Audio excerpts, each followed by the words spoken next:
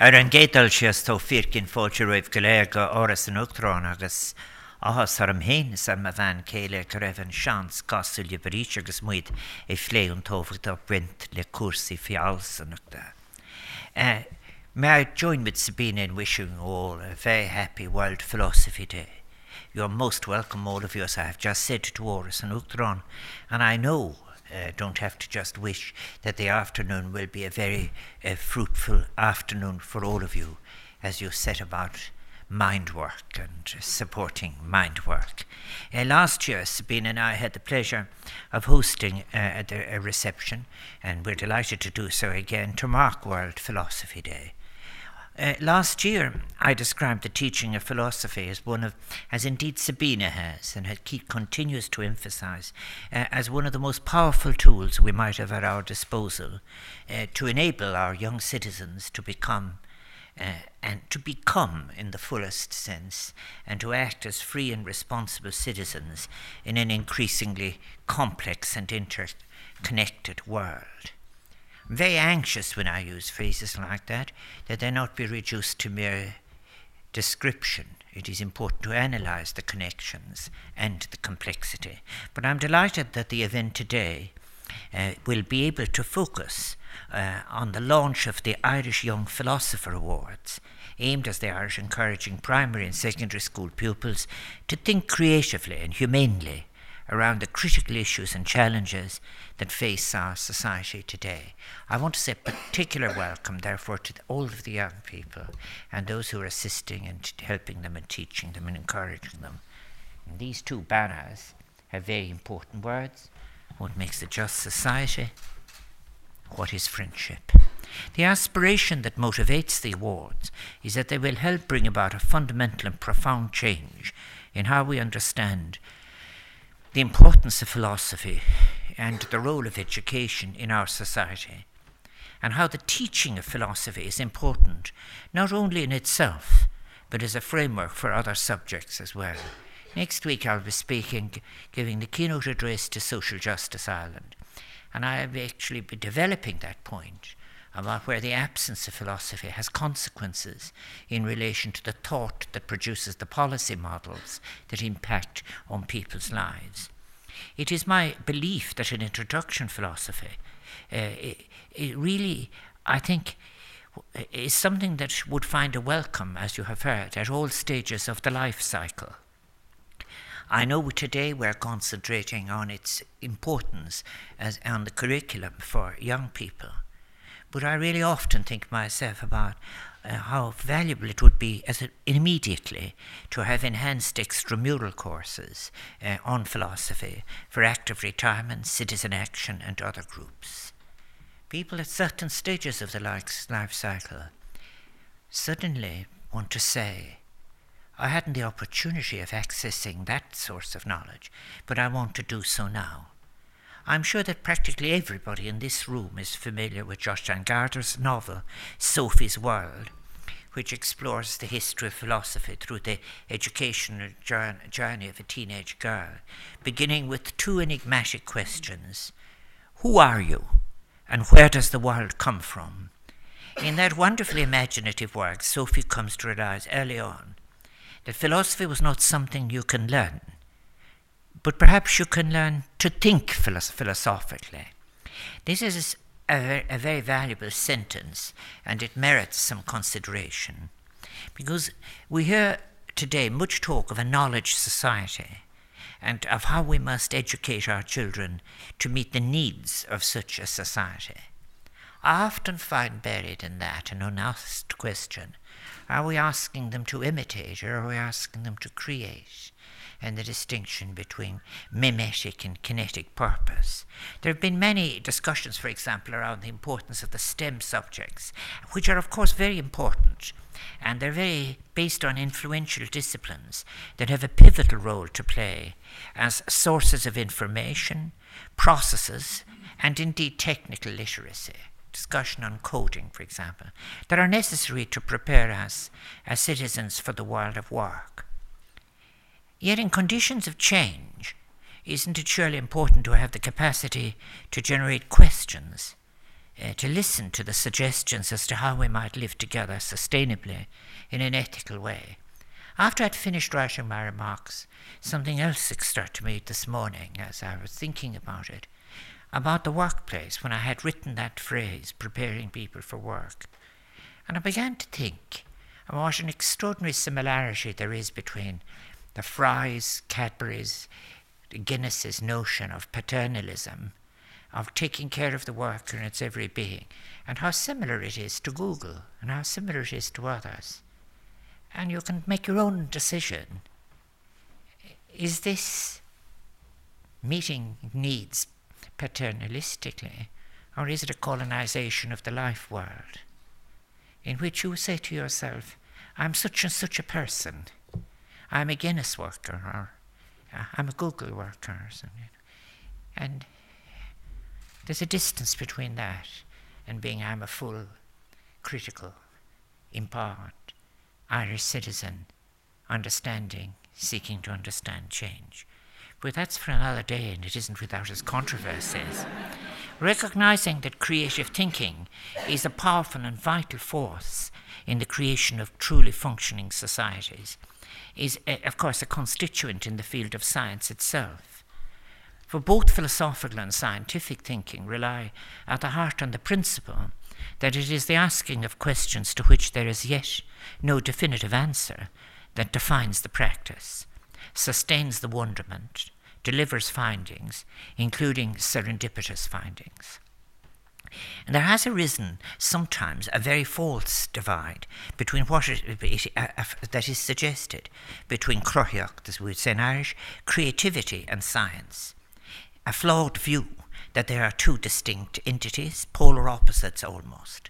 And there is a discussion currently in the literature on scientism, if you like, and scientistic pressure on those of us working in philosophy. That is why I'm so pleased that following the recent introduction of philosophy as a junior cert option to the national curriculum, the Irish Young Philosopher Awards have been devised to complement the very well-known Young Scientist of the Year competition, which is held in January of each year and which has been my privilege to attend. And to see the excitement of people mixing disciplines and doing things, that same openness, pluralism, thinking, is what's now going to be there as the young philosophers in fact meet the young scientists and realize that they're often both the same people. Across the European Union, as we read policy suggestions for the future, there's evidence of an impatient drive for what will prove to be, I think, a misguidedly narrow utilitarian approach to education. Such short-term thinking is increasingly taking hold, and thus the initiation of these awards is an important milestone. It is an endorsement of the real value of allowing young people to have access to an education that will equip them to think critically and creatively on the problems, dilemmas and decisions that they and the society they will take a part in crafting will place in future years. The importance of such a question, what is friendship, which is in all the classical philosophers, and what is a just society? And I think we have in recent decades come under pressure to reduce our education system to one which focuses on what is immediate, as I said, and utilitarian. But it isn't really utilitarian because it often has inbuilt obsolescence in it in relation to both the fact and the skill. It is, I think, something that is immediately applicable, which is damaging fundamental science. That which it is perceived will prepare our young people for the labour market at the cost of the development of life-enhancing skills such as imaginative and analytical thinking. This involves more than the capacity to reason. It involves being able to imagine and deal with contradictions between what is, what ought to be, what is possible, what can be negotiated with respect. I think of MacIntyre's fundamental distinction is that really discussions on moral purpose must involve the distinction between what man is and what man ought to be, as you have in the classical sense. It is important that we not view our schools as places to educate our children solely as future workers, but not as future engaged and participative citizens. That would be a dangerous road, and we must, as educators, parents, members, ask ourselves how we wish younger citizens to be educated and what should be the essential and optional elements of that education. And in that, philosophy is just so important. At the end of the 18th century, you might say, am I not stating the obvious? Well, I do want to say that when you look at the body of literature that's published, what is in fact in the, let us say, the newspapers of today and the newspapers of at the end of the 18th century, there is in fact a gap. There's more than a gap. There's often a deep anti-intellectualism that is very damaging. At the end of the 18th century, we had a discourse that posed questions such as the Kantian questions: what can we know? What do we not understand? What can we change? Why can we not have that discourse now? Why are we not having that discourse now? Why is there so much intolerance to such a discourse now? We should be considering the question that if in the late 18th century the oppressions, for example, of empire and imperialism could be confronted, the case for freedom and independence made and debated, why then do we define now freedom so narrowly and for a very, very large part of the literature as freedom of the market? Worse than that, have we not, as I have called before, something that really bothers me entirely? Are we losing the necessary courtesies of and for a pluralist discourse? While advances in the technology of communication, for example, have brought a welcome access to information, a distorted version of freedom has led to what is perceived to be a license to use not just fake news to distort discourse, but to use the anonymity of sources transmitting messages that can destroy without requiring the authors of such to take any responsibility for the consequences of what they inflict on others. And regularly it occurs to me Václav Havel's words can free, words can kill. Would it be possible for concerned citizens, I say to you as a matter of urgency, such as yourselves, to produce a short guide for our children and our schools on the principles of fair argument, respect for difference, the principles allowing the space for opposing views? And it is a conversation we need to hold now, so that as we reflect, that people attracted by the anonymity of hurling abuse without consequence in a destructive way, and at the same time to say, as we debate many different things from different perspectives, we need to offer these tools now so that we don't, in fact, have more of this destructive behaviour. If we do want to inspire our students to become engaged citizens, unafraid to to question the status quo of the time, to look beyond the barriers of perceived wisdom, to resist easy and dangerous groupthink, which is responsible for so many of the injustices of our society. In every generation, until the end of time, are we to ask the question, what makes a just society, without seeking to pursue it? Do we not wish our young citizens to grow up to be citizens who place humanity and solidarity at the heart of what they do? Or alternatively, are we willing to settle for them to be citizens who simply seek survival in a society-economy relationship that's poorly understood and for which we have lost the capacity to critically evaluate? If we wish for the former, we must ensure that our children learn to think and question from a very young age, rejecting the easy option of going with the flow.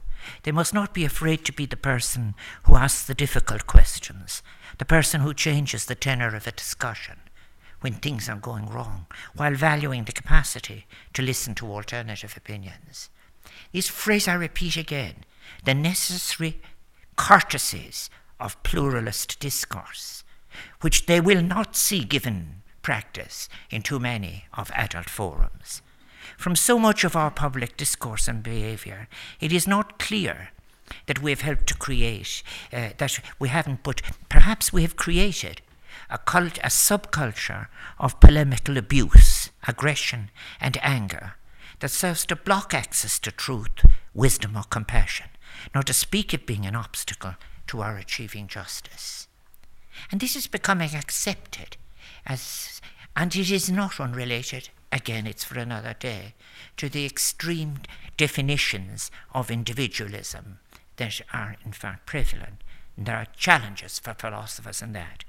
We are a republic, and surely at the heart of republicanism lies the principle of participatory citizenship and the right of all citizens to be represented and to have their voice heard. Indeed, dissenting voices are essential to any ethical and functioning society. But we've seen in recent years how the constant reinforcement of an unquestioned culture of inevitability by like-minded people, often in hierarchical and patriarchal settings, are presented as inevitable, unknowable forces of economy and society.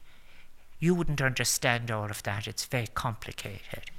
Of the prevalent view as to performance, in many cases too, is there a critique as to say performance and that is offered as essential for career advancement. That lovely phrase, too often heard, keeping your head down on the moral issues. It badly impairs the performance of individuals and institutions, including institutions and places where we have lodged our trust. So regaining, earning and restoring trust is one of the greatest challenges of our time. We've been let down by some of the most privileged professional organizations of our time. Professional safeguards have meant nothing, and notions of voluntary self-regulation have lost credibility with publics right across the world, and in too many instances across the world, to use a phrase like corporate ethics is to be accused of using an oxymoron. There can be no doubt that a major cause of our recent economic crisis was built on this very notion of accepting inevitabilities without analysis, failures to question, to scrutinize, to challenge the highly individualized projects of accumulation and self-centered ideals of consumption, which over time have come to be substituted for models of public welfare, shared in the public space, enjoyed in the public world. We all think of those moments when suddenly we're all together without difference, out in the public space, enjoying something beyond ourselves. That is what we lost, and our loss of authenticity brought with it a terrible alienation, and an alienation that was described by the late, who died only last year, Zygmunt Bauman, who put it as being consumed in our consumption. It has been easy to confront those holding or seeking public office when there's an anger that flows from all of that. The easiest target are those seeking public office. But what has to be realized is that the complicity among our publics with what came to be painful for so many was not confronted, nor was it possible to challenge the assumptions on which it was based. Scapegoating will not absolve us from the complicity of silence, what Pope Francis indeed calls the drift, the plague of indifference. It was a global financial crisis that threw a spotlight on the domination across Europe of the consequences of the missing moral dimension, for example, from the discipline of economics, dictated as it was through all that period by a single theoretical model, hardly meeting the requirements of theoretical philosophically, a single method. The urgent need to revisit the relationship between economic and social policy is necessary in a very fundamental way. I'll speak of that next week to the Social Justice Ireland. But the neoliberal position in economic theory, I mention this because you've heard me here from DCU when I launched my ethics initiative in DCU. And I made a history, I thought, of what had happened in the teaching of economics. But to question the use of the word neoliberal brought abuse from a very definite quarter. And some of those who did so simply said, this is just a term of abuse used by left-wing theorists. In the journals you'll see neoliberalism is described as the ideology that dare not to state its name. And if it isn't, I have believed that people are entitled to hold such views. But they really must be open to allow others to debate in a pluralistic way. And I give it as an example I give it as an example of the polemical abuse that stood as an alternative to scholarship. And it is up to the public to decide if that is what they want. We may take some hope, I think, from the fact that within that area I mentioned, economics, fiscal studies, some institutions, the International Monetary Fund, have begun to question what were once sacrosanct policy positions and the assumptions which underlay them. They are listening, perhaps in a thin way, to the public. Scholars and policymakers are now beginning to recognize that the discipline of economics is not diminished by encompassing the concerns of sociology, history, and of culture, but is in fact made stronger. They make their way out of the morass by speaking, for example, about behavioral economics. But we need philosophy, and we need discussions on what is moral. It can be made stronger still, as I've said, by the application of philosophy to interrogate the foundational assumptions of a discipline that so often in our own times goes unquestioned.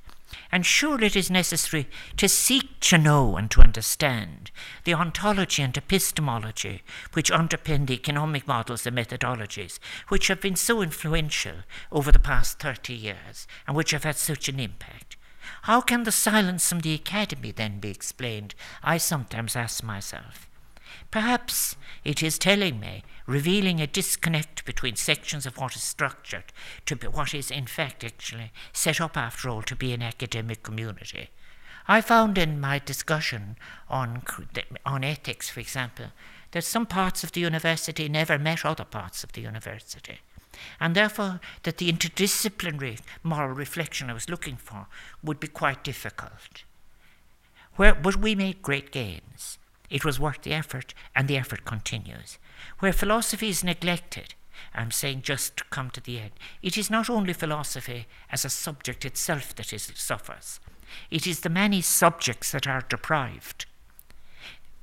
Approaches that are, in fact, full in relation to science and technology, not only in their internal dynamics, but in their social setting.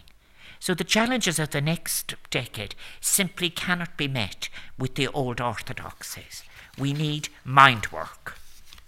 Social cohesion is fracturing, fading, as inequalities in wealth, power, and income are deepening.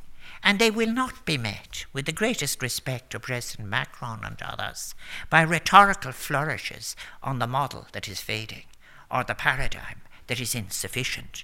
Within the European Union, cohesion between the member states has declined.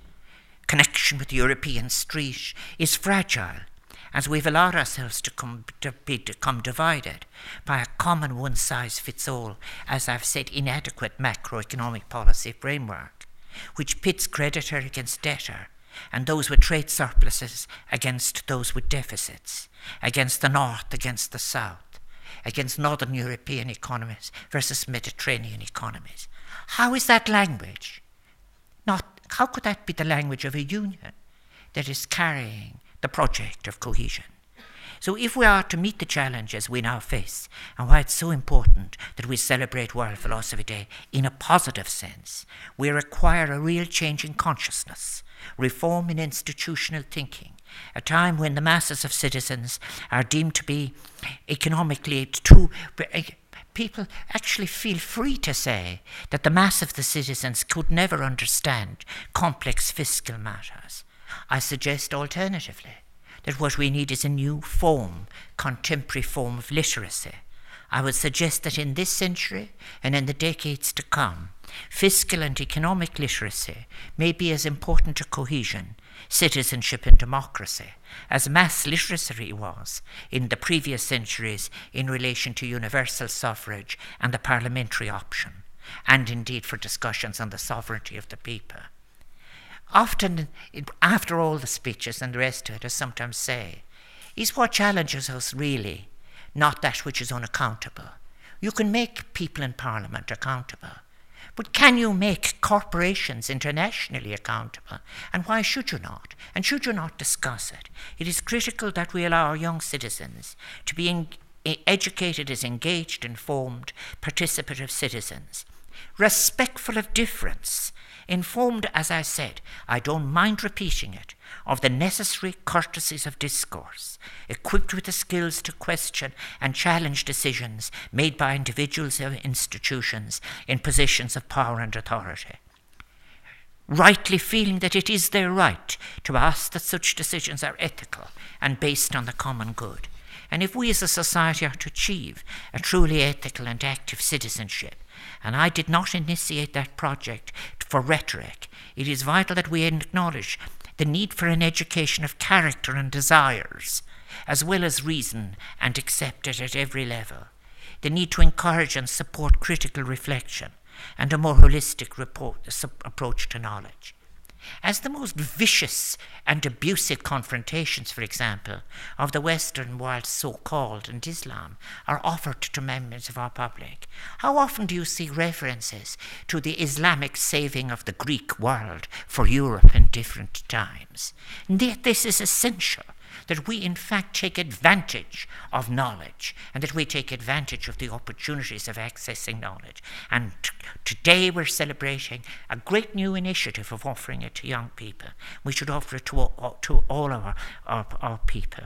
There can be no doubt, I'm finishing to say, that the teaching of philosophy in our schools can facilitate the fostering of a real ethical consciousness in our young people, one that is open and pluralist and generous, a consciousness that will enable them to think more critically and to challenge the inevitability of that which is too often presented as given, unchangeable, and injurious and insufficient, that will enable them, in the words of Josh Garther, to think philosophically.